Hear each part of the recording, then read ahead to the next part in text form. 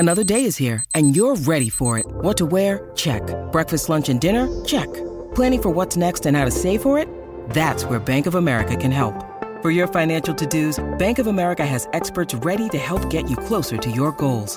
Get started at one of our local financial centers or 24/7 in our mobile banking app. Find a location near you at bankofamerica.com/talktous.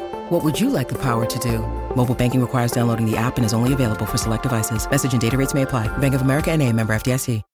When you need mealtime inspiration, it's worth shopping Kroger, where you'll find over 30,000 mouth-watering choices that excite your inner foodie. And no matter what tasty choice you make, you'll enjoy our everyday low prices, plus extra ways to save, like digital coupons worth over $600 each week. You can also save up to $1 off per gallon at the pump with fuel points. More savings and more inspiring flavors make shopping Kroger worth it every time. Kroger, fresh for everyone. Fuel restrictions apply.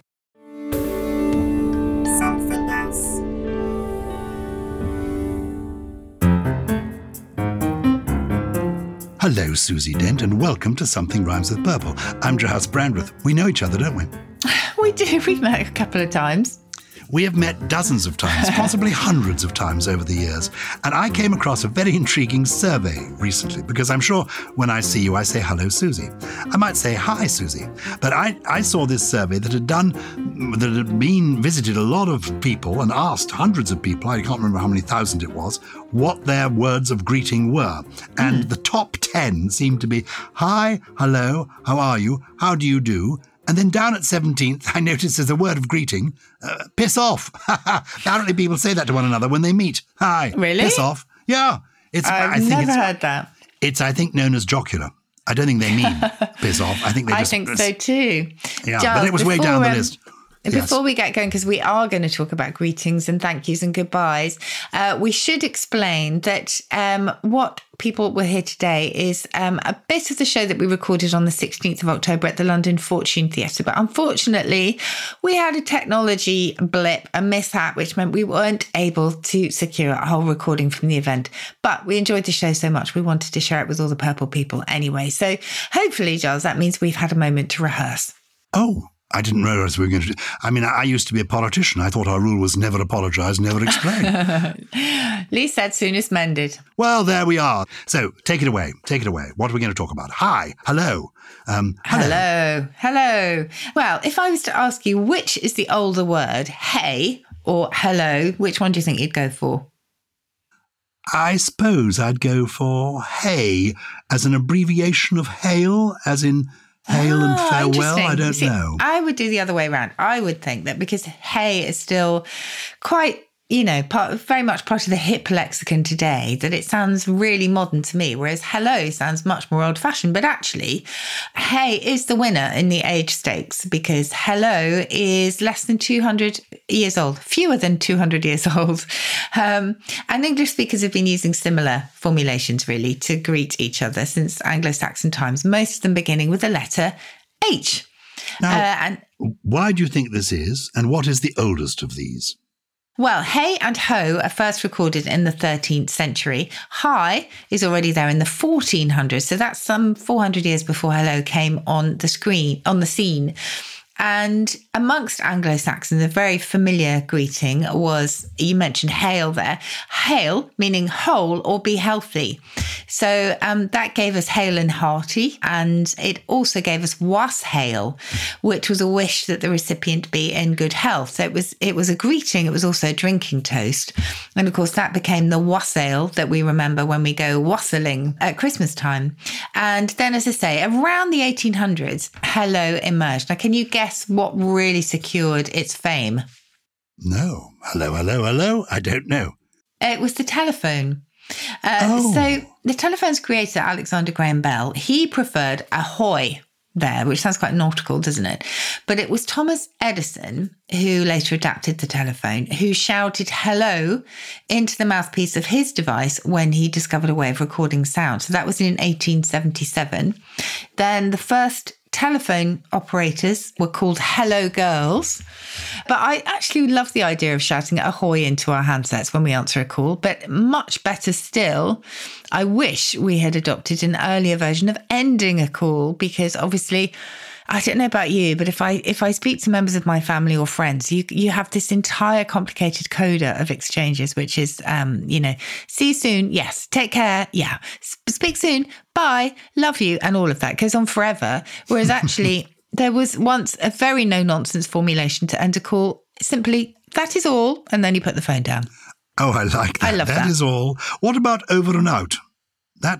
Yes, over and out. I think this actually gets sort of real radio experts, really, radio communications experts very, very annoyed because strictly speaking, in two-way radio communication, over indicates that the speaker is inviting the other person to speak. So you're turning the air over to the person you're speaking with. And then when you're done speaking, you terminate the conversation with out. So essentially, over and out, which seems to be an invention of Hollywood and radio scriptwriters, thought it was quite neat to conclude things with over and out. But this would technically mean you can talk now if you want, but I'm not going to be listening because I've ended the call. Who was Roger? Roger, over and out.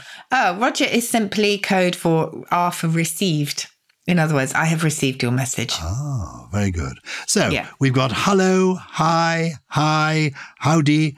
Howdy, actually, howdy do there. And howdy is a kind of, I think that's a kind of cowboy expression from me watching in the 1950s, cowboy on television. Howdy. It is. And yes, strange, it actually is a contraction of howdy dee. So how do you do, in other words? And that was then mangled a little bit to howdy, much like watcher, which I've talked to you about before because it's one of my favourite things. Because I always thought watcher was definitely 80s and 90s, watcher cock.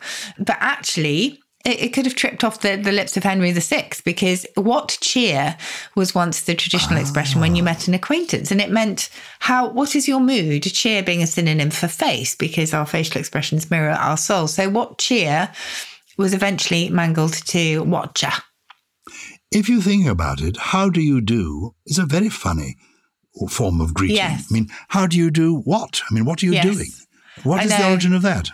It's strange, isn't it? I think it's sort of how do you do it's almost like how do you go? It's similar to what cheer in that sort of what is your mood today? What are you, it is similar to how are you? What is your disposition? Yes, it's like when you say to someone, good to see you, how are you?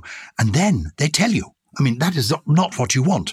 You want to hear the word fine and then you move on. But sometimes you say, how are you? And people then blather on for 40 minutes. I remember this meeting somebody who was when I was an MP, I went up to a lady at a party who was the wife of another MP. And I said, how do you do? Lovely to meet you. And she looked at me and she said, I'm so sorry. I'm quite old. I don't have time for new friendships. Goodbye. Oh. Put me in my place, didn't it? Yes, but that is all. Yeah, that is all. But since then, I've come to be quite sympathetic to her. And my wife and we go into a room, and Michelle, she turns to me and says, I don't think I can face this. Honestly, I don't want to meet any more people. Yes. And so let alone people who, when you say, how are you, tell you. Yeah. But anyway, but that was poor manners, I think, to snub me quite like that by saying, I don't want new relationships. I understand and I'm sympathetic. Speaking of manners, I suppose manners is part of, people do greet one another. That's just the way it works, isn't it? Yes, it's etiquette, isn't it? And if you remember, etiquette goes back to the French for etiquette, because originally people who were attending a royal court would be given a ticket or a card on which were written the rules of the court when it came to courtesy and behaviour. That a little card that actually told you when you come in, you bow twice to the king and you walk backwards, that sort of thing. Yeah. Gosh. And manners themselves go back to the Latin manus, meaning hand, similar to manage and manicures and lots of other words, because it's the way in which you handle yourself metaphorically. Yeah. Oh, how interesting. I think manners, I like good manners. I was brought up. My parents were very traditional people. My father automatically, if a lady came into the room, he would automatically stand up. That would be considered old-fashioned now, and it can go wrong. I do remember being on the One Show a few years ago when a lovely actor, Peter Bowles, who was so courteous, full of good manners, he was being interviewed, and when the interview began, he sort of stood up to shake hands with the presenter, Christine Blakely. And in standing up, of course, he pulled all the microphones and half the set over with him. Sometimes being courteous is... But where actually, when it comes to manners, where are you on people letting you go through the door first and holding the door open for you and getting up when you come into the room? Are you against all that? Is it patronising? I'm not against it at all. I don't see many people stand up for me when I come into a room, but I will hold the door open for someone. So it's lovely when someone does that for me too. I don't see it as being gendered anymore, particularly. Well, I mean, people like me would be frightened of doing that now, you see. Really? I was brought up to stand up when the lady comes into the room, and now I wouldn't. I think because I wouldn't want to seem to be old-fashioned or patronising. I'd be nervous. Someone's nervous about how you behave. I have the advantage now of being older, so that people stand up for me because I'm old. But when it comes to going through a door now, if I approached a door with a woman, when I was younger, I would automatically have stepped back to let her go through. But now, unless it was somebody who was a female of my age or older, I would go through myself. Whoever hit the door first would go through first. You've got to mind your P's and Q's. Oh, minding your P's and Q's. Where does that come from? Oh, one of the great mysteries. We're not completely sure. Usually people think it refers to a child beginning to read and trying to distinguish between the lowercase p and q. And of course, typesetters probably have that problem as well. Timing doesn't quite work for that. Lots of other suggestions, but I think...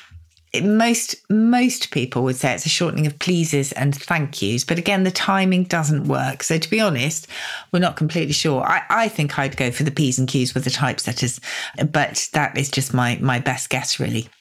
Oh, very good. Thank you for that. Thank you. What's thank? I suppose that's a contraction of I thank you. Simple as that. Absolutely, yes. So thank actually goes back to a very ancient root, meaning gratitude or thought.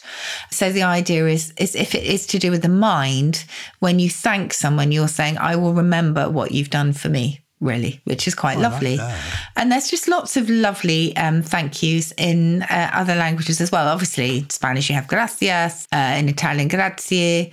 So lots of those. Merci in French, and that goes back to the French for reward or gift.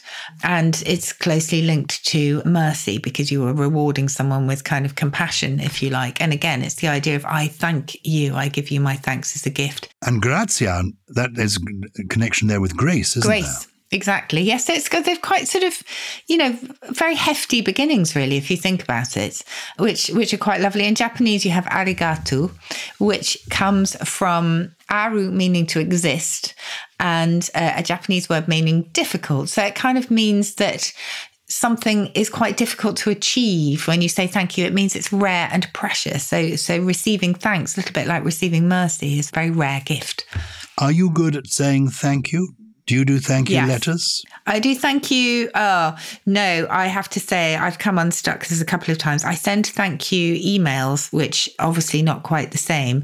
To older relatives, I do still try and do thank you cards. I really should. I think I need to up my game on that, really. I'm very good at apologising, though. Yeah, we all need to up our game on the thank you thing. I mean, when I began, for example, in radio 50 years and more ago, if you did a radio show, the producer would always send you a postcard afterwards saying, thanks so much for coming in. Because the fee was hardly, that wasn't much thanks.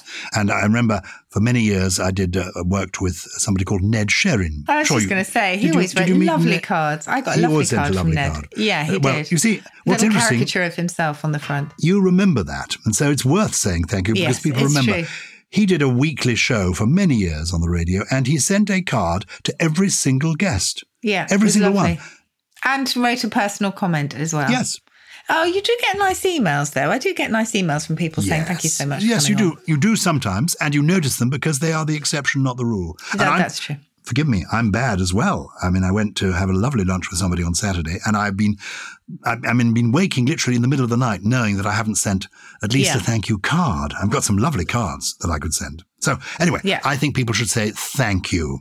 Cheers. Cheers must be to do with raising a glass. I mean, it's the same thing, isn't it? Yes, absolutely. Raising a glass. And again, it goes back to that what cheer. So, to your mood, really. So may you be happy.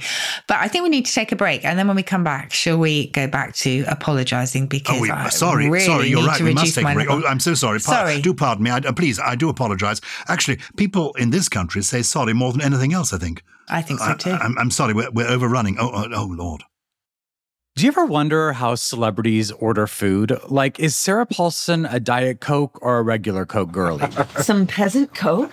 No. Or how does Sofia Vergara order a pizza? No tomatoes. I cannot eat tomatoes. Yes. Are you cool with mushrooms? Not really. Okay. If these are the details you need, and I know you do, I have the podcast for you. I'm Jesse Tyler Ferguson, and on my podcast, Dinner's on Me, I take some notable friends of mine out to dinners in Los Angeles and New York City. Listen wherever you get your podcasts. That thing was delicious. Welcome back to Something Rhymes with Purple, where Giles and I were just before the break talking about how much we apologise. I just do it way too much. I apologise to inanimate objects that bump into me, etc. And sorry itself, Giles, goes back to, again, another sort of fairly weighty word in Old English, meaning distressed or grieved or full of sorrow. So ultimately from an ancient root meaning pain. So yeah, it's all pretty weighty stuff. Likewise, pardon, someone said pardon. If you think about how pardon came to us through sort of religious references, papal indulgence or the forgiveness of sins, etc., and that ultimately is from the Latin per, meaning thoroughly or through, and donare, to give as a gift. So, you are forgiving with the giving bit in there. It's a serious word because in ancient times when people were executed, they waited in hope for a royal pardon. It reminds me of my favourite joke when I used to write jokes for Tom Smith's Crackers. I submitted this one and they said, no, you can't do this. You can't, oh, no, this is lèse majesté. And the joke was, what does the Queen do when she burps? She issues a royal pardon. They wouldn't allow that. I think it's quite good. Lèse majesté. That's a phrase we don't often hear. Yeah, I think it means, what does it mean? Oh, well, I think it means, it's L-E-S-E, majesté. It means not treating majesty properly, treating it less than... Insulting a monarch, essentially, yes, isn't it? So I think it's lèse, it would be injured in that sense. So you're injuring the sovereign. Excuse me. Excuse me. What's that? Is the excuse the same word as excuse? No. Yes, it is actually. So the ex means out or away, and the accuse goes back to the Latin causa, meaning an accusation. So you are, again, accepting another's plea of excuse, essentially, and taking your accusation away by excusing someone. Now, goodbyes, obviously, we haven't even touched upon, but goodbye, one of my favourite etymologies, because it's really hiding in plain sight. Goodbye, God be with ye. Of course. And you will find that, obviously, in adieu in French. Ciao is a sort of strange one, though, in Italian. I think I've mentioned this to you before, because ciao, the Italian farewell, is an alteration of an Italian dialect word, schiavo, meaning I am your slave. So I am your slave until we meet again. Then you have so long, which is quite sort of yearning. You have toodaloo. Toodaloo, ta-ta. Yeah, I think there's probably a riffs on à tout à l'heure in French, which is, I shall see you soon. And then toodle pip, I like to think of the pip pip being the sort of toot of the car's horn as you're pulling out of the driveway in the days when we used to have driveways. You've got hasta la vista, baby, if you're Boris Johnson. See you later.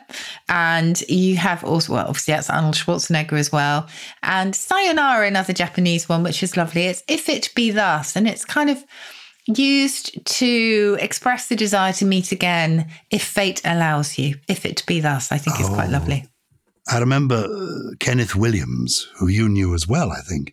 Kenneth Williams used to say sayonara, which is goodbye in Japanese. Cyanide is goodbye in any language.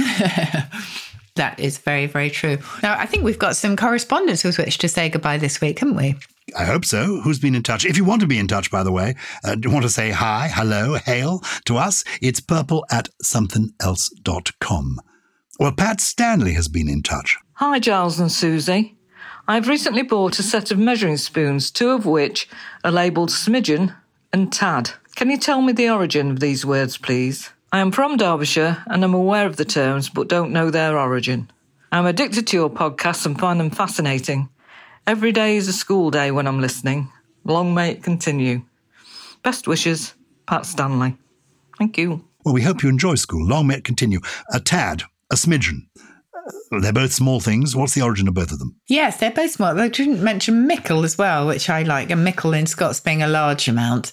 But actually, in the phrase, many a mickle makes a muckle, we use mickle to mean a small amount. So we got that slightly wrong. But smidgen, we think, it sounds Irish to me, but actually, again, we think this is another Scots word, smitch, meaning a small amount.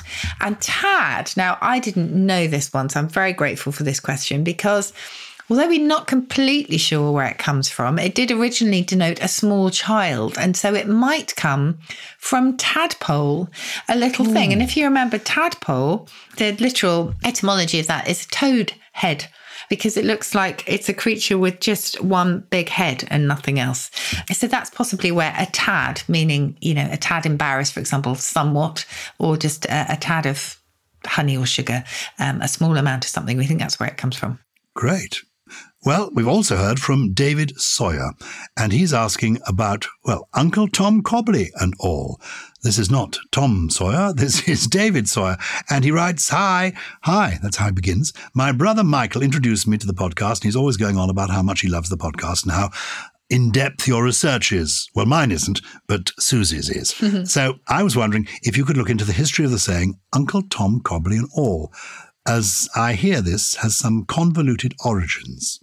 That rings a bell. I think we may have discussed this before. Tell me, what's the answer? Yeah, I don't know if it's convoluted as such, but I think it goes back to the old folk song, Widdicombe Fair. And it's the last name in a very long list of people who are travelling to the fair, essentially, which, Bill Brewer, Jan Stewart, Peter Davey, Harry Hawke, and then finally, old Uncle Tom Cobley and all. And so that phrase came to be a kind of humorous byword for anyone and everyone, essentially. So, yes, it's not too convoluted, just a folk song from Devon. That's where it came from. A folk song from Devon. Well, wherever you come from, if you want to communicate with us, you know the email. It's purple@somethingelse.com, something without a G. And every week on our podcast, Susie Dent gives us 3 intriguing, real words. That's what amazes me. But sometimes they are so odd, the words, that I can understand how they didn't gain general currency. Yes. What have you got in your trio for us this week? Well, the trio today are prime examples of that, really, because I'm going to start with an old marker of time, which, as you know, Giles, I love, the ones that have slipped away, like overmorrow and yestreen for last night. This one is really never going to catch on, but it's useful because in German, they have vorgestern for the day before yesterday. In English, we used to have Nudiustertion. I'm not even sure how we pronounce it. Nudiustertian. Just a bit of a novelty that we did once have a word for it, and I think we need a better one. The next one is quomodo cunquise. Again, please. Who's ever going to use this? Quomodo cunquise, which is to make money any way you can. And I just mentioned that because I think a lot of people are feeling that right now, that we have to quomodo cunquise. Honestly, be careful how you pronounce that one. Third one's a little bit easier. I love this one. A willy war. Willy, W-A-W at the end, W-I-L-L-I-W-A-W. A sudden violent squall from the mountains. Love that one. Oh, a willy war. It is rather an amusing word. I can see that gaining currency and also causing some confusion. Yes. I can too. Have you got a poem for us, Charles? I think rather a special, simple poem this week. People who join us in our special Purple Plus Club will know that we've been doing a kind of alphabet of poets. And you've quite rightly reprimanded me because I've suggested a lot of the poets for not including enough women poets. And we're going to get soon to the letter R. And when we do, I shall be advocating talking about Christina Rossetti. Oh, yeah. This is a very short poem by Christina Rossetti, and the weather this morning made me think of it. Who has seen the wind? Neither I nor you. But when the leaves hang trembling, the wind is passing through. Who has seen the wind? Neither you nor I. But when the trees bow down their heads, the wind is passing by. Oh, she didn't even mention a Willy War. But isn't that interesting too? Christina Lovely. Rossetti, we're talking about somebody who lived more than 150 years ago, and yet the simplicity of the language, you understand every word, it creates a mood, and it asks us deep questions. We never see the wind. We see the results of the wind. Very interesting. I think that's a deep poem from a fascinating person. No, I love it. Thank you so much. And thank you too for listening to us. If you're a member of the Purple People, we do genuinely appreciate you all, and we particularly appreciate your emails, as Giles said. Please do recommend us to friends and family if you have enjoyed listening today. Something Rhymes with Purple is a Something Else and Sony Music Entertainment production, produced by Harriet Wells alongside Chris Skinner, Jen Mystery, Teddy Riley, and... Well, he's a kind of human Willy War. Yes, well, he is. a gust that is gully. He blows in and then he just, Yes, gusts he's certainly away full again. of wind.